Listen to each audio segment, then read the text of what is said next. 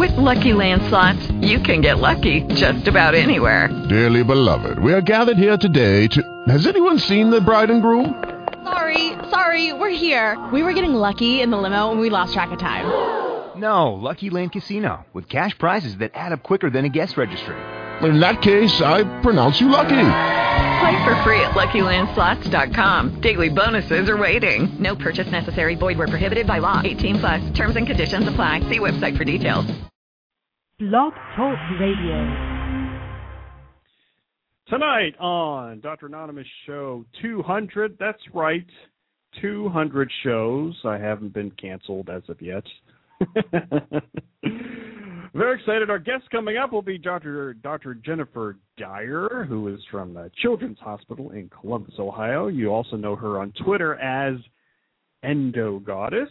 She's also an author at netwellness.com, and she's a part of a lot of different other projects, which we'll get into. But she also texts messages with patients. What? That's right. She'll talk about that, and we have a bunch of stuff to talk about tonight. Very excited that she's on the show. So we'll talk about that and a lot more coming up on the Dr. Anonymous Show number 200, starting right now.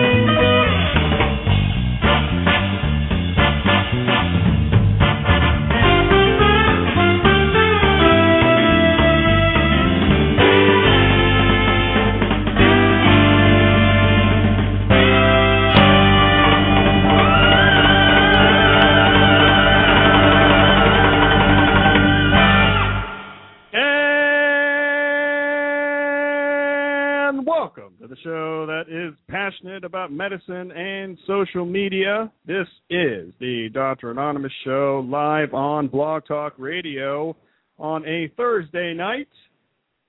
I am your host, the golden voice of Blog Talk Radio. My name is Mike Sevilla, and I am Dr. Anonymous. To find out more information about me, just put Dr. Anonymous into your favorite search engine. I should be the top link over there.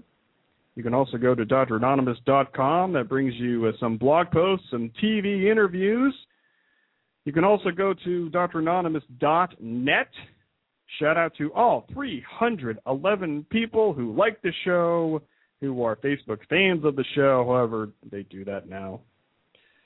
You can also go to dranonymous.org. That brings you to the iTunes page where you can download this show. Very exciting. You can also listen in real time to this show on your iPhone, including you Verizon people out there. Also on your BlackBerry, Palm Pre, Droid, Windows 7. Just direct your mobile browser to blogtalkradio.com/Dr. Anonymous. Today is Thursday, January 13, 2011. The first show of 2011. It is 9 p.m. Eastern Time. And at broadcast time here at Dr. Anonymous World Headquarters, it feels like 13 degrees Fahrenheit. That's right, it's been snowing here this week. My guest coming up will be Jennifer Dyer, MD, MPH, meaning Masters in Public Health. She works at Children's Hospital in Columbus, Ohio. She's a pediatric endocrinologist. She'll explain what that is for those of you who may not be that familiar with that. She did all of her medical training in Texas, but she's here in Ohio, so we'll explore that a little bit as well. She's known on Twitter as EndoGoddess, so follow her over there. She's also an author at netwellness.com, which is a consumer health information site. Her social media credentials are interesting. In addition to being on Twitter, she's in the midst of writing up and publishing a study in which she used text messages, that's right, kids, text messages, to communicate with her patients. Really? We'll talk about that. She's also talked about some health topics on the Today Show as well and other venues. In doing my research on her, I found this quote that she says. She is very passionate about health literacy, and she says, I am finding more and more that health literacy is what I think is important and also a personal passion.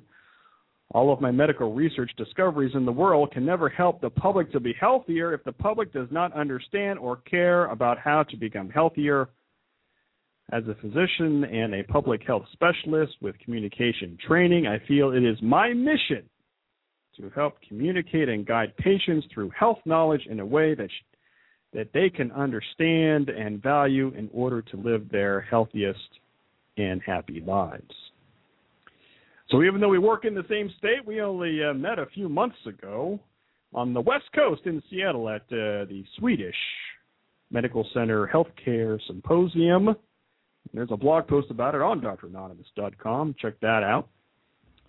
Since then, we've been looking for opportunities to work together, and I'm very excited to announce we'll be giving a talk in Columbus, Ohio in April at a sports medicine conference. Very excited about that. We may get into that as well tonight.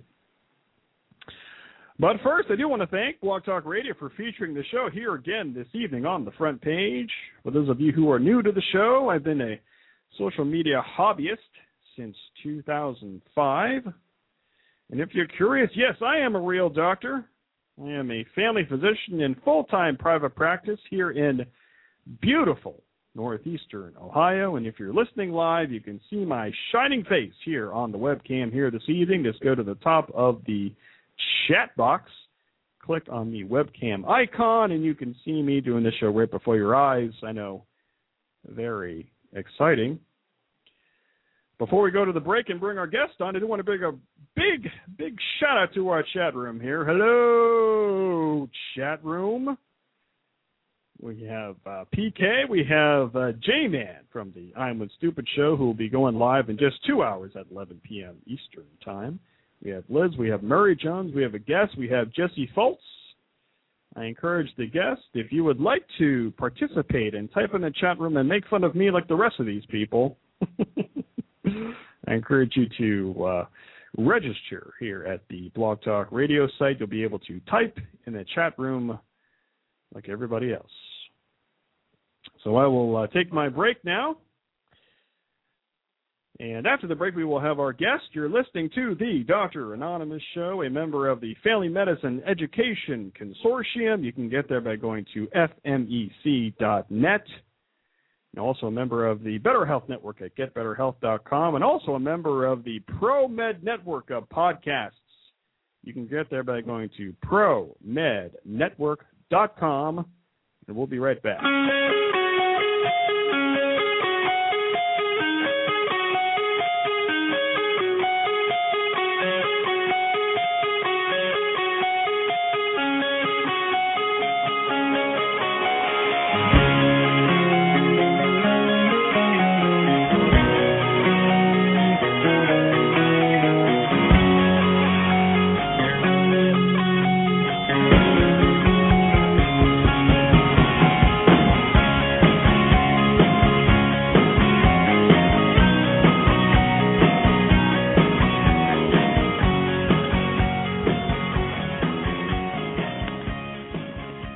Yes, that's right. Lowering our blood pressure 1 point at a time. This is the Dr. Anonymous Show live on Blog Talk Radio. On the line we have with us right now my good friend, Dr. Jen Dyer from Columbus. Welcome to the show, Jen. Go Bucks. Hey, Mike. How are you? Good. How are you doing tonight? Doing super tonight. So how's the snow down where you're at? Because it was crazy up here this week. How about down there? I think that the weather is obsessed with snowing. But it's really wet and kind of packy, so it's not too bad. Well, good. Well, I know we've been talking for months, and just looking for an opportunity to bring you on the show, and very excited about tonight. We'll be talking about a lot of stuff here. So I guess just starting out, I was reading about you, and I guess originally you were thinking about being a journalist, and somehow you got to medical school. How did that all happen? Well, yes. I do not officially have ADHD, but I do have many interests. And growing up, I wanted to be probably everything. But my biggest and most frequent passion was always writing and wanting to kind of be in the middle of things. So I really thought that, being a journalist was kind of what I thought I should be. So I did a little work with the high school newspaper and yearbook and amongst other things, and just decided I wanted to be like Barbara Walters. So that was my major in when I first started college. But and then I wanted to be a science journalist because that was really what my passion was about.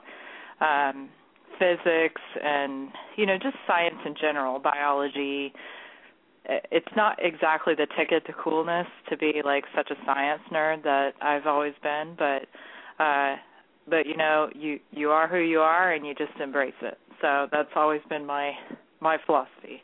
So anyway, for whatever reason, I thought that I just couldn't be a doctor, but when I really thought more about it and thought about reporting about doctors, that I thought, well, I might as well try to be a doctor. So I stayed a journalism major, and then I changed to an English major because I thought that it would actually be a little quicker to finish everything. So I became an English literature major, and a lot of people in my classes, we're all, about this, we're super competitive, and they're like, you're never going to get in, and, you're not like a science major. And so I just said, yes, I am going to get in, and I did. So, but I've never really lost my dream, but you get kind of lost into all of the training, and you have to go through all the recipe of steps to become a doctor, which takes a lot of years. And it can sometimes kind of suck the creativity out of you, but I'm really glad that I didn't let it happen, and I have been pursuing a lot of different avenues to keep that creativity alive. Great. And I was reading about you before, and you said in medical school, everything kind of interested you as far as from a specialty standpoint. How did you end up choosing pediatrics for your residency? Well, choosing a specialty and a field is a real critical point in your career. And I was open-minded throughout my entire third year, and I just found myself really the most motivated in my pediatric rotation. And what I mean exactly is that whenever I was on call, and this is when you're on call every third night as a medical student, which I don't really think they do as much anymore, but I'm not exactly sure, but at least they don't. No, they don't. They're slackers now. All right. So whenever I was a medical student in pediatrics and we would stay up all night, we didn't even have a call room, so we found places to sleep, basically, if we could. Well, the main sleeping hours for medical students at that time was between 3 and 5 o'clock in the morning, if you got that chance to sleep. So I was checking on my patients that I had before the, wondrous 3 to 5 o'clock hours in the morning, and there was a little boy there that was in the hospital. I don't actually recall what he was there for, but his parents had to leave because they had other children, and he was scared. And he was like maybe, kindergarten or first grade age. And he had recognized me because I was there when he was admitted and been a part of the team as a medical student. And he asked me if I could just stay with him until his mom was going to come back at 5 in the morning and read him a book. And of course I did, and I felt inspired to do that. And so I didn't get any sleep that night, and I realized that I thought that, that's probably the field for me, because I didn't hurt the next day being extremely tired. I didn't have any regrets not getting any sleep, and that's just the way that I thought that I could judge what career I should do, and I've never had regrets. So I'm happy about pediatrics for sure. And it's a lot less stinky than the VA hospitals, I would say. Nothing against VA hospitals, but little baby poop is a lot better smelling than some of the older poops, I guess. So I guess for the regular person out there, how would you describe what endocrinology is, your specialty, and maybe just describe a little bit about the training process as far as residency and fellowship training? How long is all that? Well, sure. Actually, I am the only doctor in my family, so I have always been explaining this because my whole family is from Texas. They have extremely strong Texas accents, which I don't because I have taken voice lessons as a child, and also being in the metropolitan area of Dallas where I grew up, you don't tend to have as strong of accents, but my parents do. So I'm kind of like a child of maybe British parents that have American children. You know, I'm kind of like that. Right. But my parents are like, what is an endocrinologist? You know, so they're like, what the heck is that? So what it is a hormone doctor. So 50% of what I do is pediatric diabetes, and the other half of what I do is anywhere from growth problems, being too short, too tall, being too fat, too thin, being, trying to tell if you're a boy or a girl. So I like to say that a lot of what I do is on the TLC show, or the TLC channel. So, like the world's tallest man, the world's shortest woman, am I a boy or a girl? These are the things that I do. So it's incredibly interesting. It's always good cocktail party talk to bring up these things. And it's incredibly fun and rewarding. And what the training process is that you go to 4 years of medical school, like everybody does, and you become either an MD or a DO, and then you go through pediatric training. So I am a general pediatrician as well as a specialist, and I'm actually board certified in both. So I do 1 intern year and then 2 additional years of residency. And I could have started a general pediatric practice, but I knew that I wanted to be an endocrine specialist. So I continued with 3 more years of training in endocrine fellowship. And then I took my first job in Ohio. And that's because I married a Midwestern guy, and I am just as happy as I can be here in Columbus, Ohio. On the line with us we have is Dr. Jen Dyer from Columbus, Ohio, from Children's Hospital there, and EndoGoddess on Twitter. How'd you pick EndoGoddess? I mean, it's probably pretty apparent, but was there a big thought process on that, or was just something that wasn't taken? Well, I was at the American Medical Association Media Communications Conference when I met Dr. V, Brian Vardabidian, and he had a seminar about Twitter, and this was in April of 2009. So I, along with several other people that just started Twitter that day, just decided to sign on because it is so easy to do. And I signed on with my phone and just decided to make a name that I thought, described me, because I do really love fashion, and I just thought it was catchy. So it hadn't been taken yet, so I just took it. And I do think that the instruction that Brian gave us, because the central question was, why does a doctor need to be in social media or need to be on Twitter, or why? And he said, as I know he's been on your show and I've listened to your show with him on it, I think his points are critical, that the fact is that I think it's civic duty for all of us doctors, especially ones like myself that have been educated with a public university system that's part of taxpayers' money, I feel like I owe it to the people to give back the knowledge that I've received that can really help them. It doesn't do any good if I just keep it all to myself. So I think that it's a civic duty to really communicate, if you're good at communicating information that people can use, since, now about 80% of people are looking online before they ever go to the doctor. And right. I think that he's made a lot of powerful points and on your show and on Twitter and abundant sources, and he made the same points at this conference, and so I signed up. And I'm glad I did.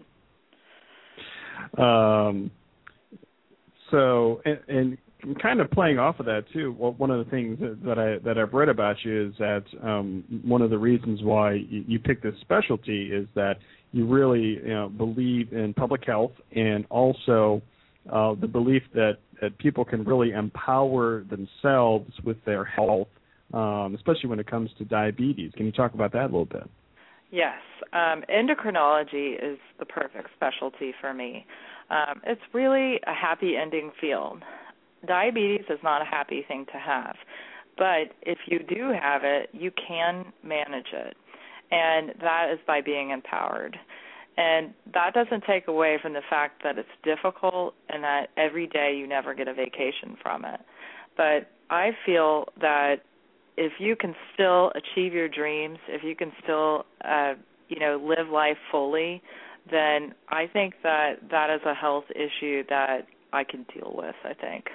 And that's different than whenever I was in my intern year, and the hematology oncology month that I had, I just think it takes, a special soul to be an oncologist for children that I just cried every day. I went into this bathroom that was like my crying bathroom, I called it.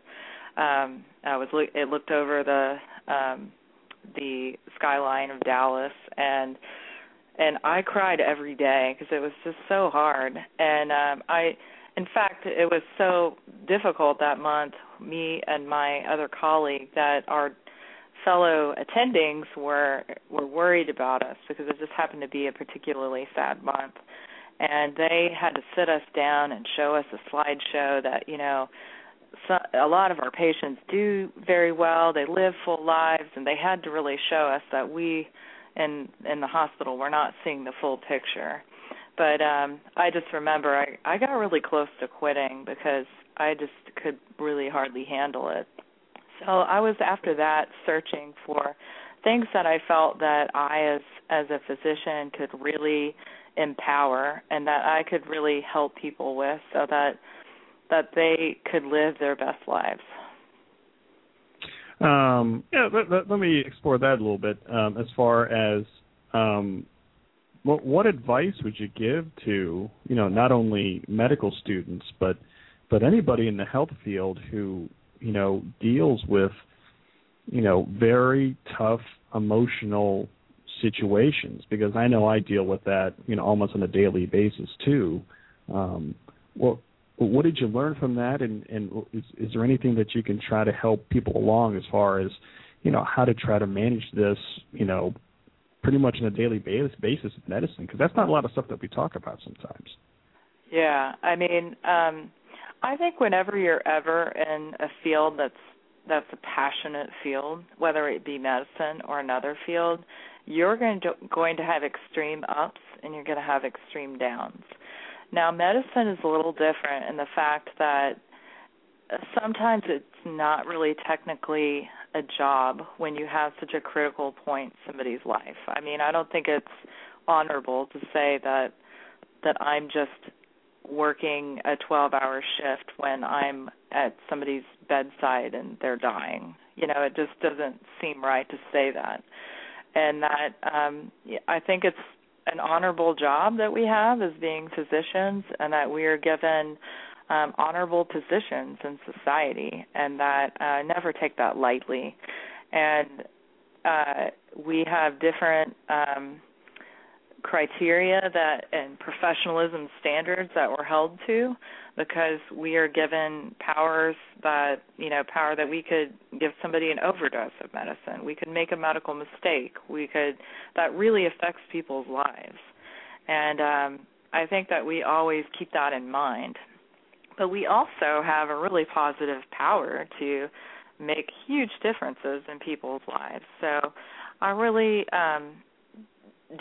I think I do a decent job of trying to separate my emotions, but it's pretty hard because I really do care a lot about my patients, and when something bad happens to them or they are not, doing well with their treatments, to say that it doesn't affect me would be a lie. It does, because I really care about them and I'm human.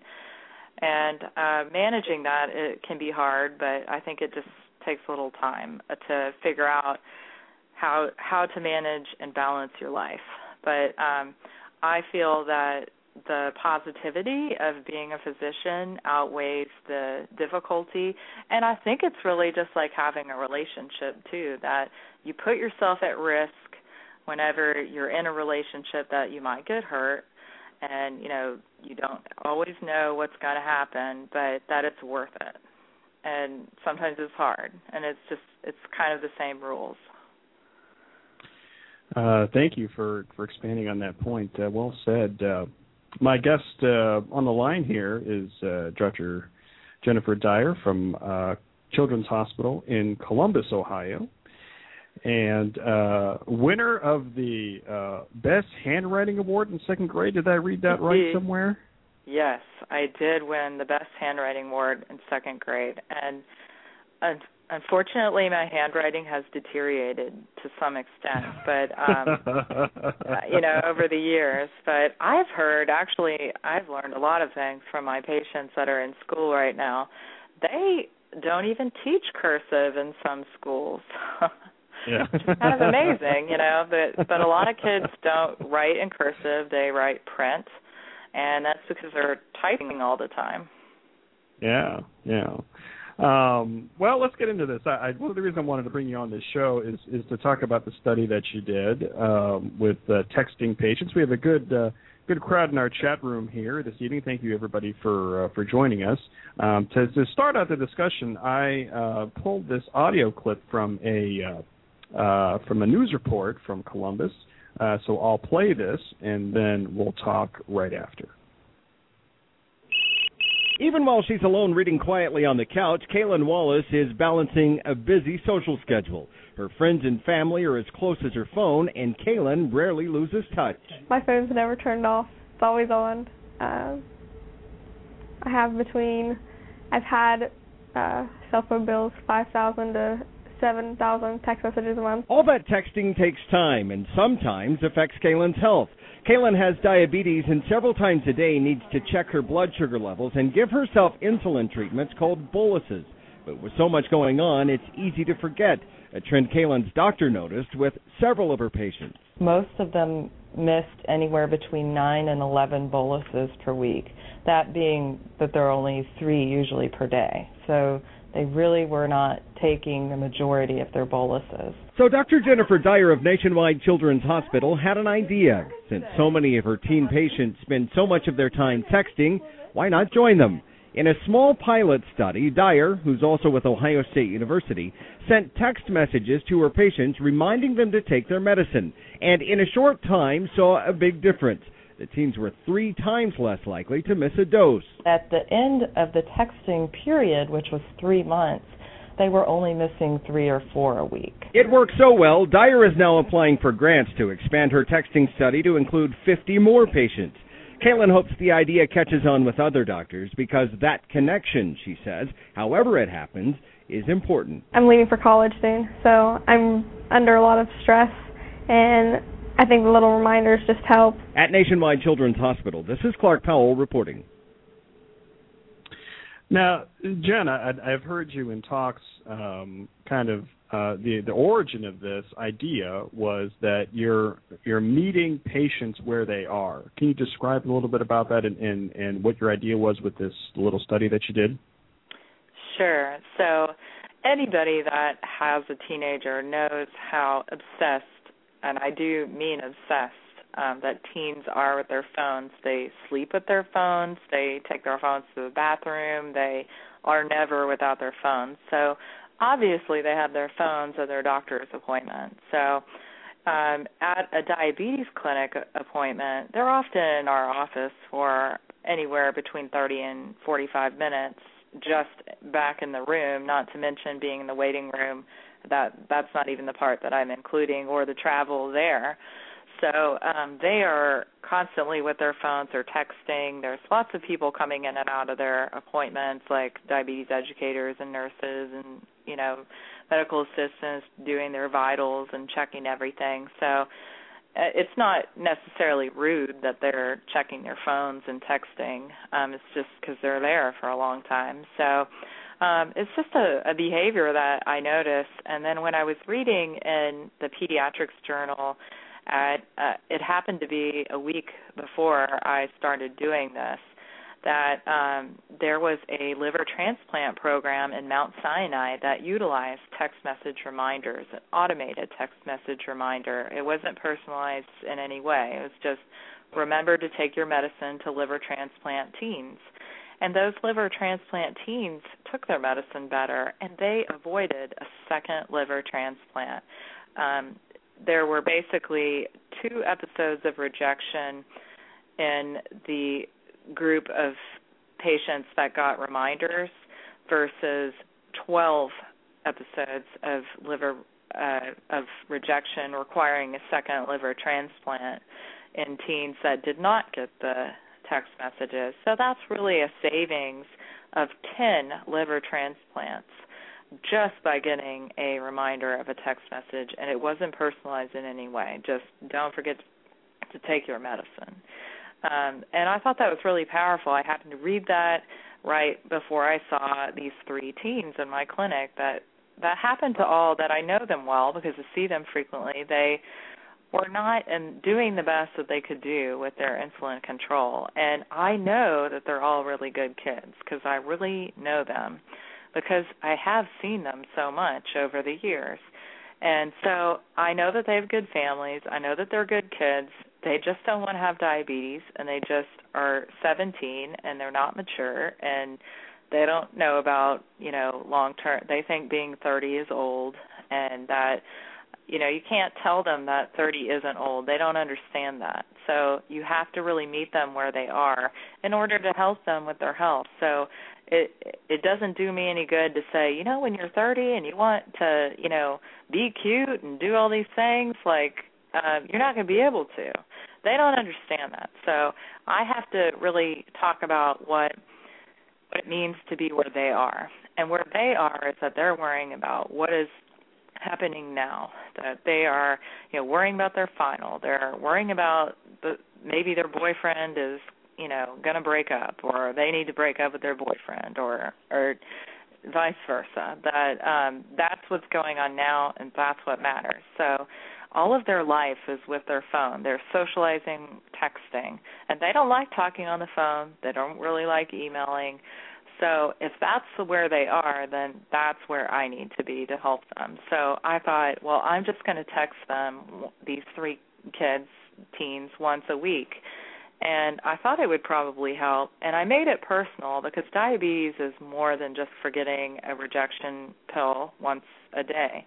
It's 3 to 4 shots a day, and it's intensive in the sense that in all of these kids, they've had it for a long time, and it's multifactorial. So they need personal support, but they also need reminders because they're teenagers, and they could forget to brush their teeth sometimes too, or forget to put their shoes on when it's snowing. They're just teenagers, which is the way that teenagers are. They're just kind of forgetful and a little, And so I would say that, the combination of reminders plus support just helps put it in the forefront of their mind that, oh, yeah, I need to kind of be better about my insulin shots. So, in fact, when I saw them 3 months later, which is really, how often I see them and how often all endocrinologists see their patients, that they had a huge improvement in their diabetes report card, I say. or their hemoglobin A1C, and they went from missing 9 to 11 shots per week to only missing 2 or 4, which really has a huge effect on their health and has a big effect on their long-term health, too. So something that was really interesting to me when I heard you describe exactly what you do, you send a text out and say, "Hi, it's Dr. Dyer, and how you doing today?" And then I think you would send out a next one saying, just trying to connect with the patient, relate to that specific patient as far as how things are going, or how has your week been going. Can you talk a little bit about that? Yes. So the text that you're mentioning, or part of the protocol, is the personalized part of the protocol that I think is personalized and offering support, that I'm just somebody that cares about you because I care to know about you. And I do. I mean, it's completely authentic. But I think a lot of doctors care a lot about their patients, and I don't think I'm different at all in that way. But that what I utilized was the information about our specific doctor-patient relationship, and that's unique to me and that's unique to them. That is what we would talk about. So it's our unique combined interests. So it would be me asking about a young girl, her prom dress, because I'm into fashion. But I'm a human, so I just have human interests with anybody, and I'm just a social person. So I just like people, and I could ask anybody about anything, and I talk to people on the elevator. I talk to people everywhere, and maybe it's because I'm Texan. I don't know, but I am extremely talkative and friendly, and it's funny because my father used to embarrass me so much that he would talk to everybody when I was a teenager, and I thought it was really embarrassing. And I'm basically exactly like my dad, and I talk to everybody too. So you kind of turn into your parents whether you want to or not. Now, I mean, the response in the medical community has been huge. You know, they think you're some kind of cowboy from Texas doing all this stuff. You're being asked to speak everywhere, and you know, what kind of response have you been getting after you present this material to doctors? Well, I think that a lot of people have said, teens really text a lot. That's a great idea, and they have said, and it's true, I'm not the first person to have this idea. I just think that I'm one of the first people to actually do something with it, and maybe that's what makes me unique. But and I'm not the first person to do it. Very rarely is anybody the first person to really do something. But I'm really lucky that my hospital embraced the project, and they put me as one of their national press releases. So a lot of the opportunities I've gotten has come from the support of the hospital that I work at. Some of the critics of this have said, you don't care about patient privacy, you don't care about liability, you're putting yourself at risk. How do you respond to those statements? Well, I think that any time that you really do try to do your best and put a little bit of yourself out there, which you have to do to really help people, because you can't be a robot. You have to be somebody that cares, and you have to put a little bit of your personal self out there. I think it's worth it, and I do not feel that I have any regrets about putting my personal self out there. Everything I say and everything I do and everything I write is something I don't mind people knowing about. And I don't have anything to hide, and I just feel that you only get to live once, and if something that I'm doing or able to influence is going to help somebody live a healthier life versus having to be on dialysis at the age of 28, then I think it's worth taking that risk. Now, if I've read this right, I think people have reached out to you as far as, like smartphone app developers or how to use technology to, communicate with patients. Did I read that right? Yes. Because of the generosity of my hospital with using the awesome marketing department and media department that really once a month sends out interesting and impactful stories from nationwide children's hospitals, such as to places like the Today Show and Good Morning America, and to other local news stations as well as papers, that I have gotten quite good national exposure about the project.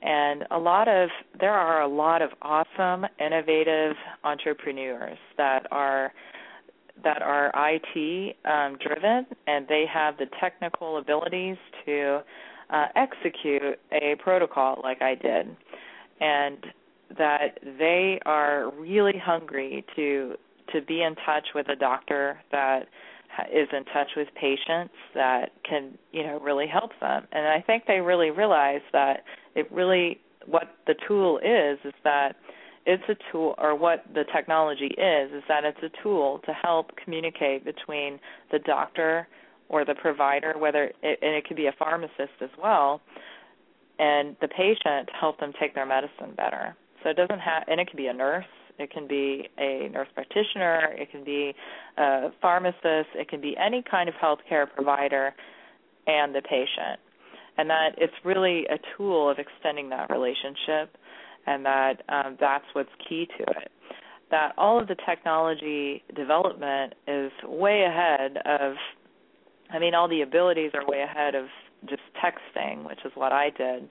But actually executing in practice is what is a barrier right now. So a lot of companies are contacting me, and I've taken preference to Ohio companies, but I have been speaking with one of the developers of Texting for Baby, which is a national program that they are thinking, they don't have any specific plans, but they are wanting to venture into the field of diabetes and to see where they could be impactful. And this Texting for Baby program is a national awesome program that has been embraced nationally also by the government, the federal government, and has been across different states. And it's helping women that are pregnant to be to have their healthiest pregnancies, and they're hoping to have the outcomes have healthy babies too.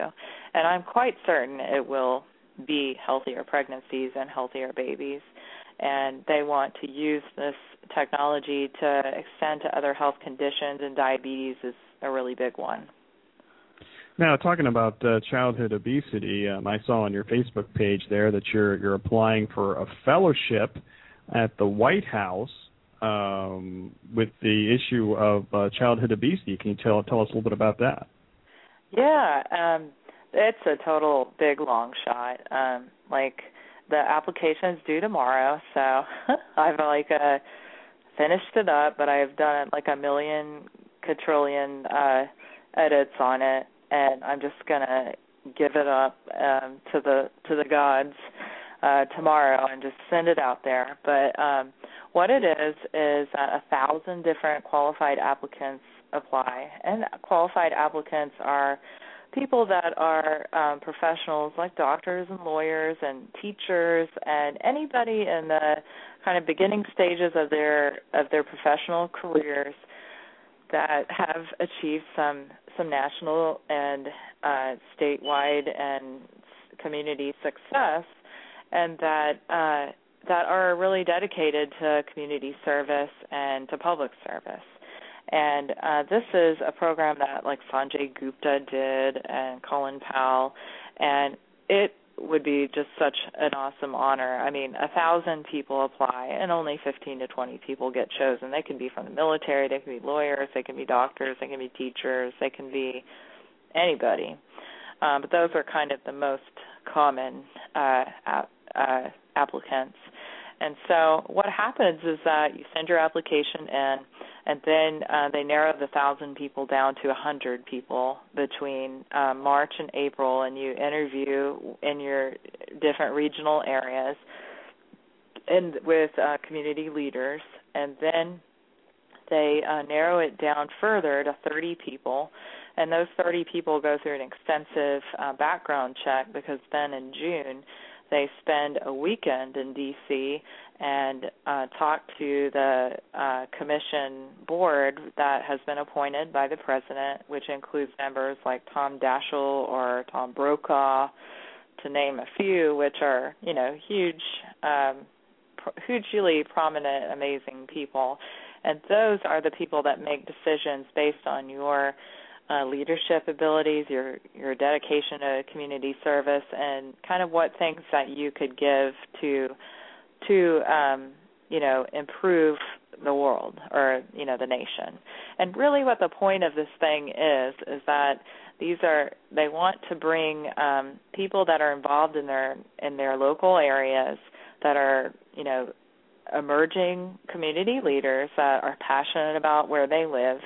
They want them to be able to go and see the federal government at the highest levels of leadership and see how decisions are made and see how things work in their area of interest, and bring that back to their local area, which I am such an Ohio dedicated person these days. Even though I'm a hardcore Texan, I think Ohio is such an awesome state. And I really love Columbus, and I really do like Cleveland, about all their interesting food that you and I have talked about, all their interesting food adventures that are there. Yeah. And, but it's really a fun place. So you spend a year in D.C. doing this? Well, kind of if I got chosen, what it would be is that I would spend August to August in D.C., and I would. It's very prestigious if I got chosen. So my hospital and work would. I would technically be on a sabbatical, it's called, which is what in academics people do when they want to learn something in depth that they have to just be there to experience. So my college would pay me, basically, or my work would pay me. And then I would also get paid because I would be working for the federal government. Perhaps it could be for Michelle Obama's. That would be what I would be qualified for, but it might be something totally different that needed somebody with my expertise. But I would be on a specific project with a specific goal in mind, and what the life would be like. I just can't. It's amazing. It's hard for me to even fathom the dream of this, but what my life would be like is I would start out the morning working with whatever project I'm dedicated to. Then every day at lunch, I would go to the White House for lunch. I would have lunch with the president once a week with the 15 or 20 other people, and the speakers would be, the Secretary of State, Colin Powell, maybe Prince Charles if he was in town. Anybody that's visiting, and that's part of the education program. Then you would go back to your job, and then there would be all these networking meeting or little cocktail things or conferences or whatever they do in DC. You'd be schmoozing, basically. Yeah, and that you wouldn't even be going home until 11 o'clock or midnight, because there'd just be so many interesting people. And then you wake up and do the whole thing again, and you work through the weekend. You work like a dog, that you get experiences that you'd never get.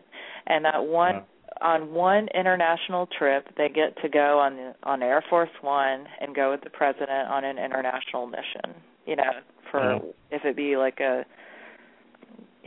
the top 8, or what is it, the Pac 8, or maybe I'm thinking football, but the big 8 leaders. I need to educate myself on all these things, but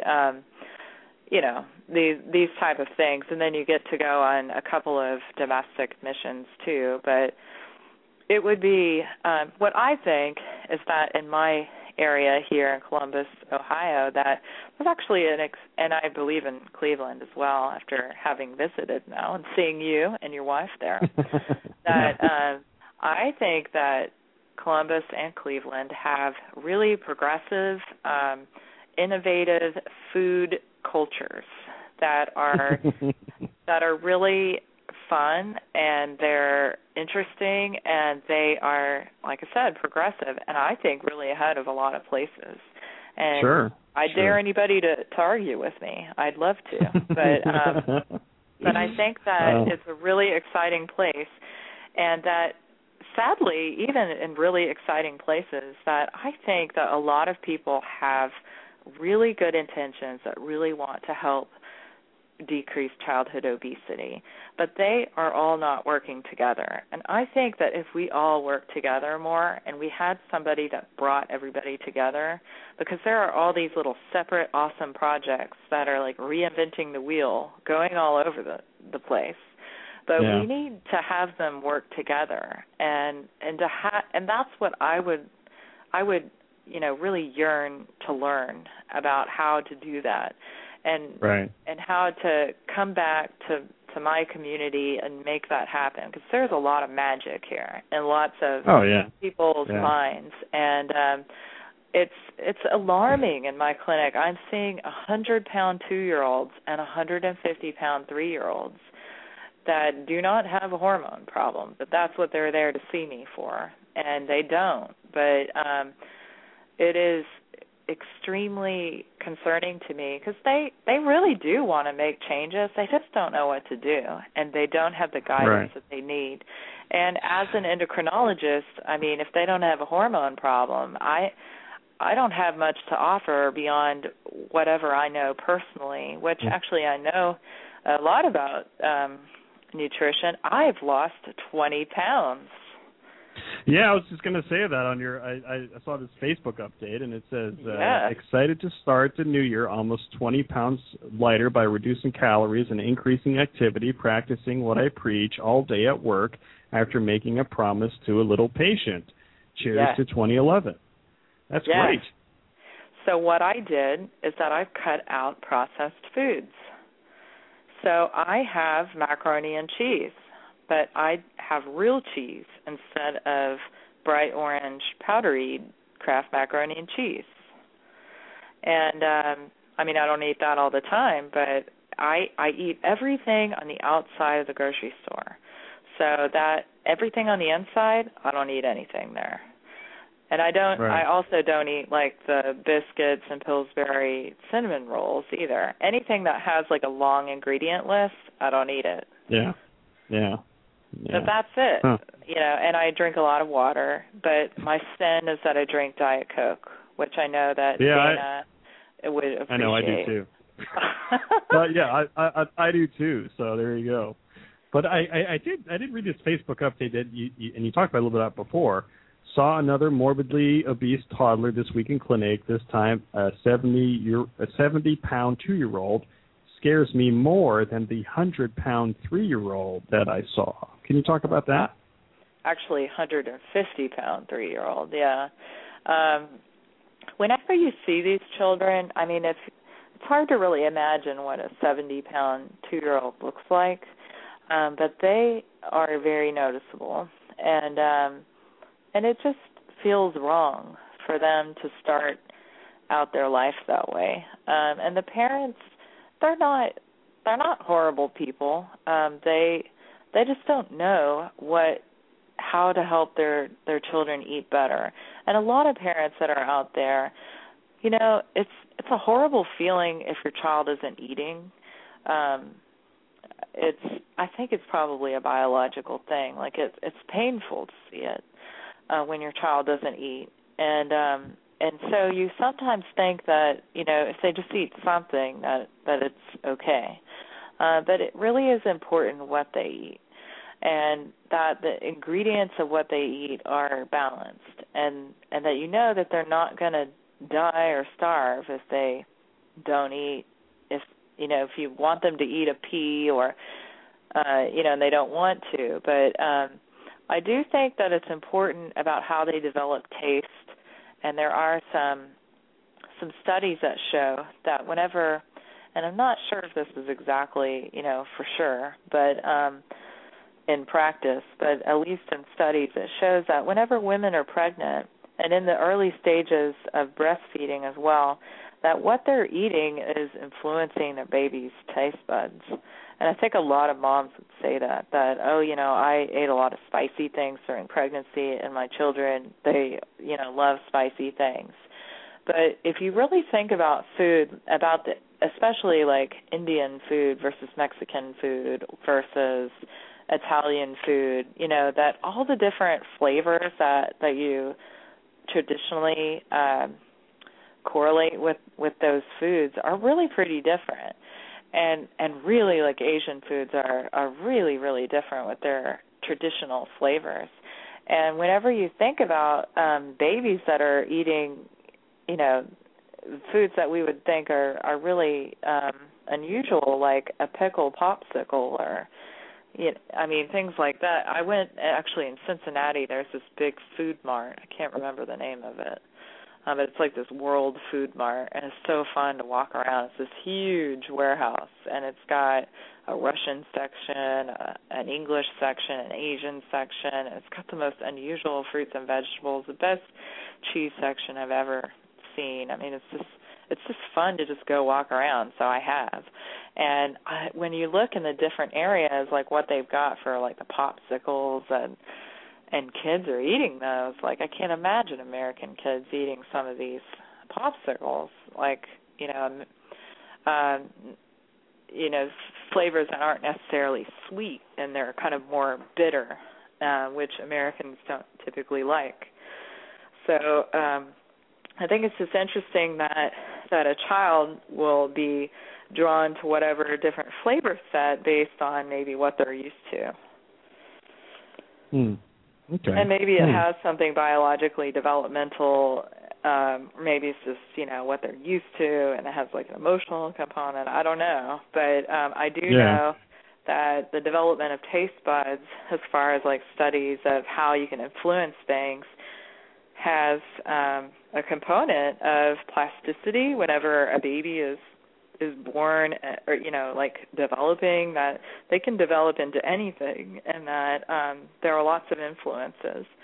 And so I wonder if really, whenever mothers are pregnant and before they're pregnant, so that they have their own prior, preferred taste, that perhaps if they had less of a yearning for sweet and fat foods and more of fiber or bitter and kind of, or it's called umami, which is like the kind of mushroomy, earthy taste that tend to be a little bit different than the sweet and fat taste, that maybe that would make it easier for kids to not want to just eat chicken nuggets and hot dogs, right? Well, I get in this, with my patients too. When I see a big kid and I see, big parents, and I'm thinking, oh, well, that's kind of what's going on. But it's, the whole kind of, genetic versus environmental versus both versus how do you try to approach this? Because, when you're looking at the kid, and you see the whole family kind of looks similar, that it's a bigger problem than just with the child. And well, one thing I'll tell you that I think, I totally agree, but that whenever you ask the overweight parent, a lot of times when you ask them when they were 2 years old or 3 years old, and even if you have them bring in pictures, they weren't at all to the same extreme that the kids are now. Okay. So they might have been a little overweight, but they were not, 70 or 100 pounds as a 2-year-old. So to some extent, I think that it has been exaggerated. And whenever I think about whenever I was, in school in the first grade and the second grade, there might have been one child that was overweight, but nobody else was really, technically overweight. You know what I mean? Right. And I went to a public school. I went to a nice school, but in the sense that, but I think it was pretty representative of mainstream beaver cleaver America a little bit. Right. I mean, it's always an interesting discussion, because childhood obesity is a big problem. It's a multifactorial problem. It's not a, there's a lot of different things that have to be addressed at all different levels. Whether it's at the government level or at home or in the community. And it's a public health thing, and it's not something that's going to be fixed quickly, but it's something that needs to be addressed, and it's hard to really try to know where to start. Well, in the application, I have to write a policy statement to the president, and I wrote about obesity prevention for kids and using healthcare social media. Yeah. And well, there you go. Yeah. So, hey, maybe, I proposed a strategy to use that. So we'll see if it could ever come to fruition. My guest is Dr. Jennifer Dyer from Columbus, Ohio, from the Children's Hospital there. And in our closing moments here, I was reading something here, Jen. And are you associated with the Dr. Oz television show? Can you tell me a little bit about that? I'm not associated with the Dr. Oz television show, but I'm associated with ShareCare, which is answering questions online. So I get assigned different questions, and I answer them, basically, is what I do. And that I'm on a listserv for whenever Dr. Oz on his show needs expertise that I can provide. Wow, that's got to be interesting. Yeah. I wasn't. I certainly said yes to that opportunity. And you also write for netwellness.com, which is a consumer health website. How would that opportunity? I mean, I presume it's a continuing of your love with journalism and medicine, but how did that come about? Well, when I was getting my Master's of Public Health at the Ohio State University, that we had to do a practicum, it's called, as part of your completion and conclusion of your experience as a Master of Public Health. And so I chose that as my practicum. And what I did was expand health literacy online and again, in keeping with my mission and civic duty that I feel to give health literacy information to people. That's accurate and useful. Yeah, and something that that you've done also is you've done one of these TED Talks in Columbus, which is, for people who don't know what that is, it's kind of where all the cool people come, where there's people do innovative things and not just medicine, but a lot of different disciplines. And I'll put that link in the chat room here. And I watched it, and it was very good. Was that something that you just applied to do? Because I know you talked about your texting study in that prison. Well, I'm a really lucky person that I happen to be friends with the director of the TED Columbus program. So she invited me, and I was more than happy to accept, and it was a great experience.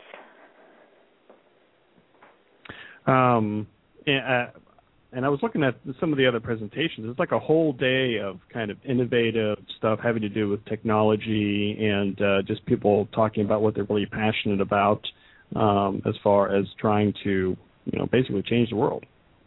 Yeah, and, what's really great about these TED Talks is that they actually are really locally and community-driven events that in the sense that it's a national phenomenon, but it's locally driven. And that, in that sense, I thought it was so impassioned and inspiring to hear about people that were really passionate about where I live and about Columbus, Ohio, which it was one of the guy that kind of got the winning or the best winning presentation, and I still talk about it all the time, which is why he had the winning presentation, was talking about the topographic and mostly demographic changes in Columbus population over time. And he used a lot of graphics, and it was so interesting to see about how things have changed so quickly, where people, have if they moved from Columbus, where did they go? If people moved to Columbus, where were they from? And who are the people that live in Columbus? And just really telling me more about the city that I live in and that I love now. And that interesting fact is that the only city that has more college students in it is Boston. Number 2 is Columbus, Ohio, which, makes for a innovative, fun kind of place. But a lot of people that live here aren't necessarily all college students, but it's just an interesting, open-minded, diverse place. And I think it just makes it really fun and interesting, for sure. Now, something that I'm really excited about is the talk that we're going to do in Columbus in April, and we're going to talk about social media. We're going to be at a sports medicine conference, and the director for the hockey team down there, the Columbus Blue Jackets, and we're gonna talk about social media in April, and I'm very excited about it. I've been thinking in my head this whole week on stuff that I'm going to say, and it'll be great seeing you again, and we're just going to rock the house on that deal. Yeah, and maybe we can score some Blue Jackets tickets too. Because I've actually never been to a hockey game. That's probably really bad to say, but I've never been. And you're going to be in New York next week or next month or something like that. I am. That's very exciting. Yes, I'm very excited about it. I'm going to talk about M-Health and mobile health as a movement to help, move forward, help and improve health outcomes. And what are you going to say? Well, I'm going to say actually the same exact talk that I'm going to say in 2 weeks, or a little less than 2 weeks, in Orlando, Florida. Yes, I'm kind of glad to get out of the snow. Do you ever work? I mean, you're like I know. On your own lecture circuit, man. It's awesome. Well, I'm jealous. They put me on call, like kind of extra duty here to make up for all these little excursions that I have. But the talk I'm going to is actually to insurer and payer talk, which I'm really excited about because it's an audience that really needs to hear about how to use social media to improve health outcomes, and how that people like yourself and me that are avid hobbyists, but we do it because we love it, but our colleagues are not going to do it unless it is something that is honored and awarded in their work life.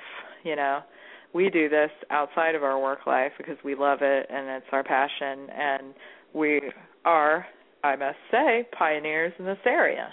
So sure. We do it in a way that's different than most, but we also do it in a way that we hope that our colleagues would also embrace.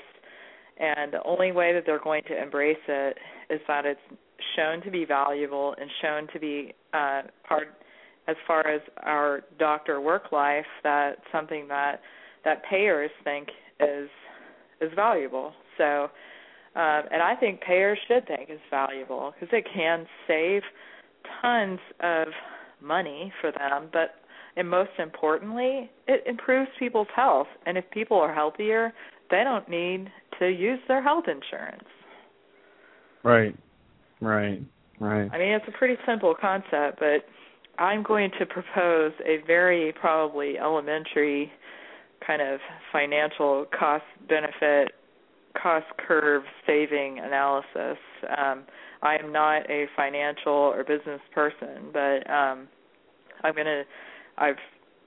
doing the best that I can with it in a way that makes sense to me. But the problem with all of what we're doing and how we know that it improves health outcomes, but we don't know how to make it work in a business model. And in that sense, it's kind of like the Internet whenever it first came along, that everybody knew it was a great idea, and everybody knew that they'd want to use it. But how can you perpetuate it so that it doesn't go away since nobody's paying for it?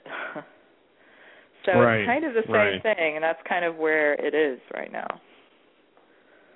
My guest is Dr. Jennifer Dyer from Columbus, Ohio, from Children's Hospital there. And so as we start to kind of close up the show here, but the themes that I want to emphasize again that you've really brought out very well when talking about patients is meeting patients where they are. And I'm not talking about pediatric patients. I can draw lessons from that too. And the second lesson is that patients, they can. I really have faith that they can empower themselves, not only with their health but in life. And I think that's something that we as doctors can really encourage our patients to do.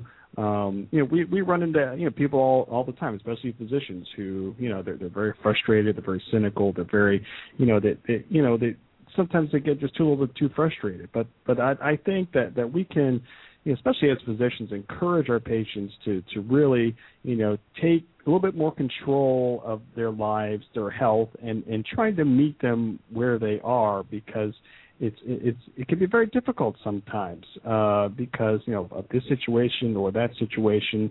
I think that's some of the lessons that we can bring, especially just from what you said tonight, Jen. Well, thanks, Mike.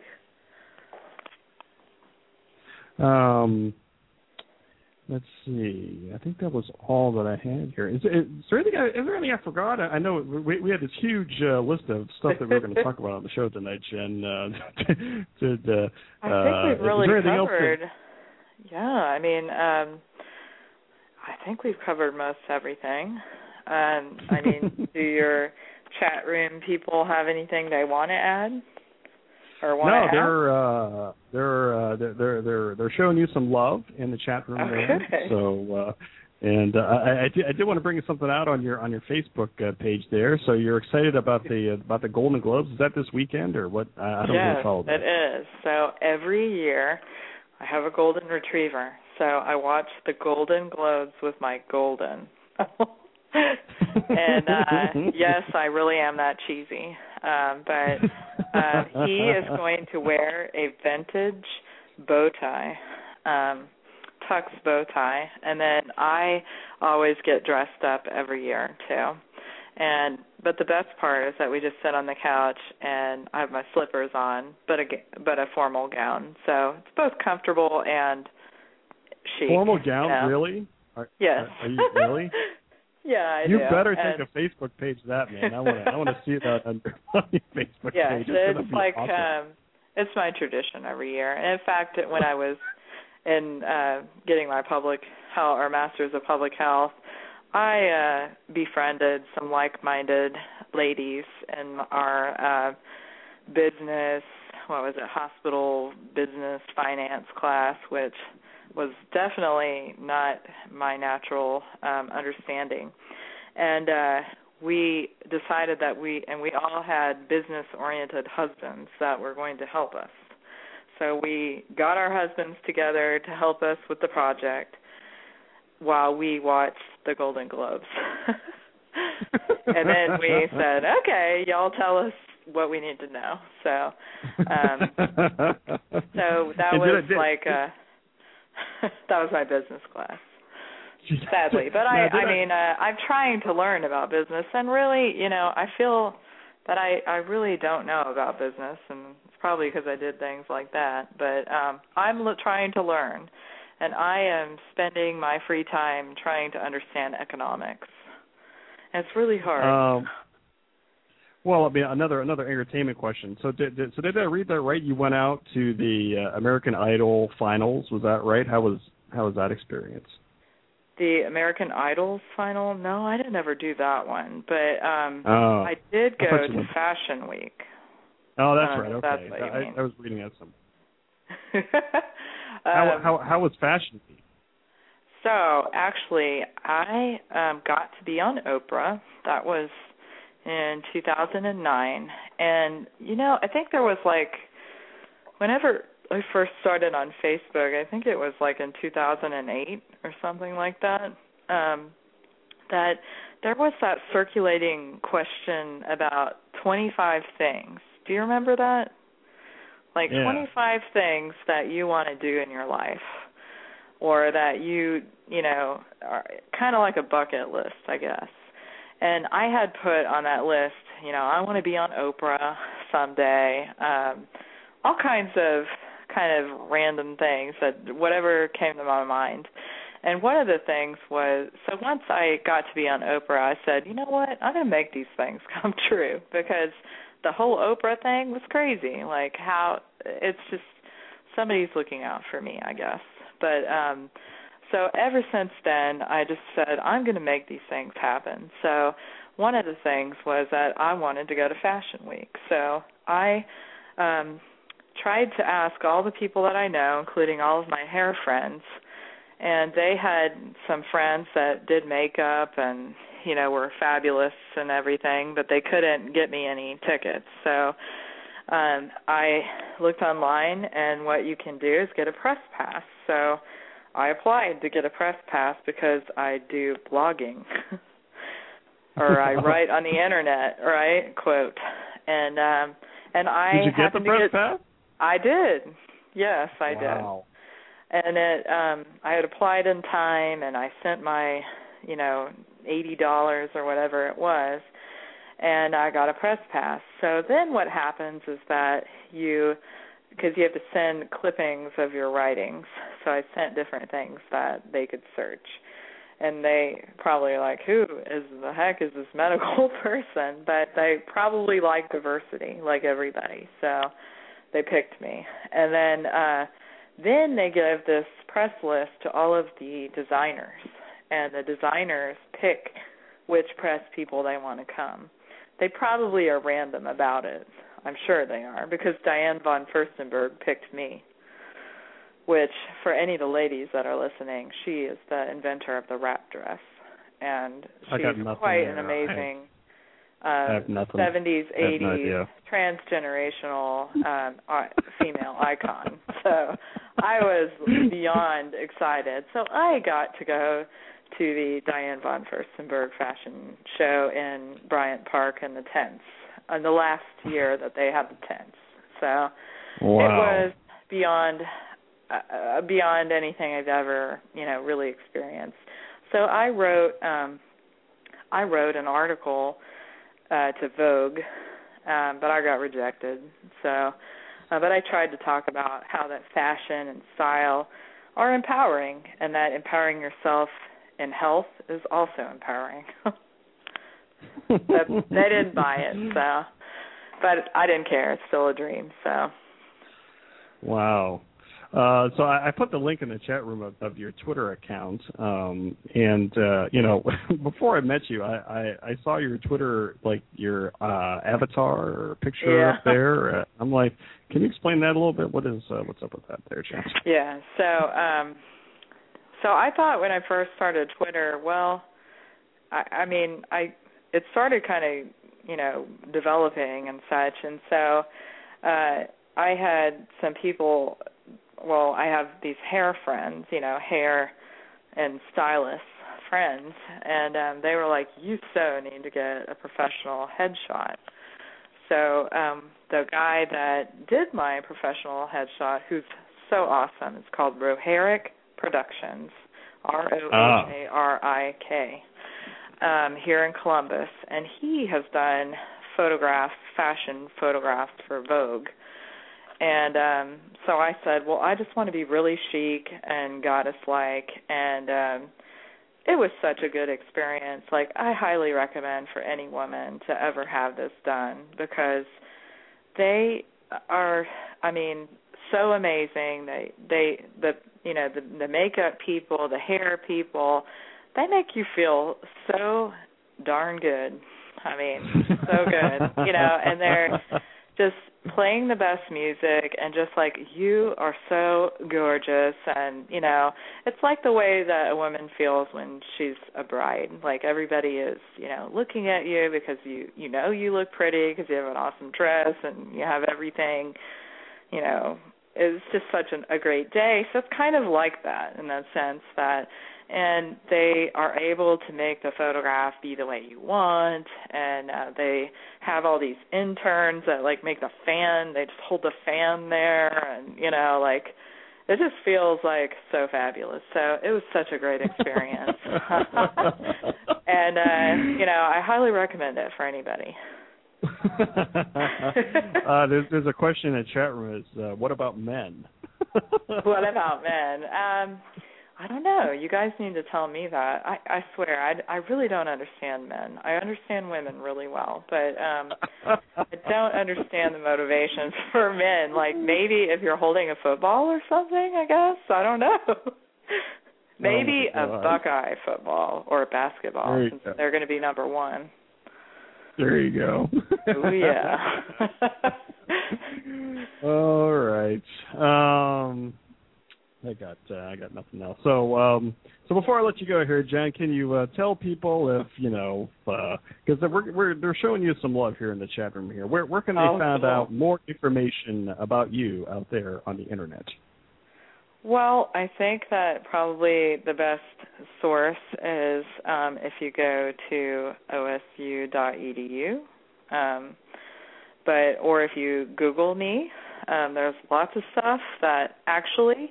I have a Google alert on myself, so I, and probably all of us social media types do, so that we are monitoring what's correct out there and what's not correct. And most everything's pretty correct. Although a lot of those doctor websites like vitals.com, or I don't know what they all are, but they're not right, because they have me living in Dallas and other people completely all wrong. So I don't know, what the best solution for finding a quality doctor if they can't even get what city you live in, right? I don't think that they're really the best source.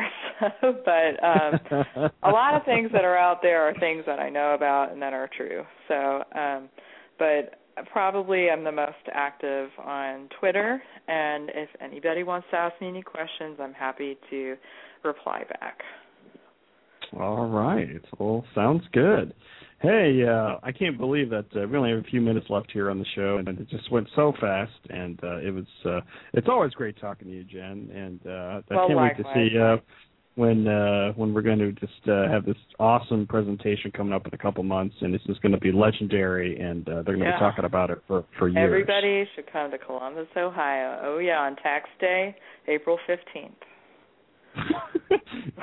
We should work with the organizers and see if they have a budget to live stream the thing. That'd be awesome. They should do a Ustream. All right, Jen. Well, thank you so much for being on the show. I'll definitely follow up with you, as after the show here, and but everybody's been loving the show. People, there's like 20 people in here, which is like huge. Sweet. Well, hey guys, I'm not actually online, so I can't actually see everything. But there you go. Rock stars are awesome. Thank you. All right. Well, thanks a lot for the time tonight, and then we'll talk very soon. Take care, Mike. We'll be in touch. Bye. Okay. Bye-bye. All right, kids. So that was my guest, Dr. Jennifer Dyer. You can find her on Twitter at EndoGoddess. Thanks so much for being on the show. Well, we just have a few minutes left here this evening. And so just to kind of close things up here, let me just give you a preview of what's going to be happening later this month. 1 week from tonight, we will have the authors of probably the fastest growing blog out there by medical students. Very popular. It's called the Future of Family Medicine blog. You can get there by going to futureoffamilymedicine.blogspot.com. Very good commentary, especially when it comes to health policy type of things. This is, literally the future of medicine here. So we'll be having them come on 1 week from tonight, 2 weeks from tonight. And if you see dranonymous.com, and it says that there's going to be some show transitions. And what that's about is there are changes going on here at Blog Talk Radio. And I'm not sure if I'm going to be continuing the show here because just of what's going on here on the network. So I'm not sure what I'm doing, but 2 weeks from tonight may be the last show here for a while. So stay tuned next week, and because it may be the last Dr. Anonymous shows for a while. So that's all I'm going to say about that. So, but thank you for joining me here this evening. Thank you again to my guest, Dr. Jennifer Dyer, EndoGoddess on Twitter. And don't forget to check out me at dranonymous.com, dranonymous.net, dranonymous.org. That's all I have for you here this evening. Thank you for joining me, and I will play this song here, and we are out of here. So thank you all for joining me here this evening. Good night, everybody.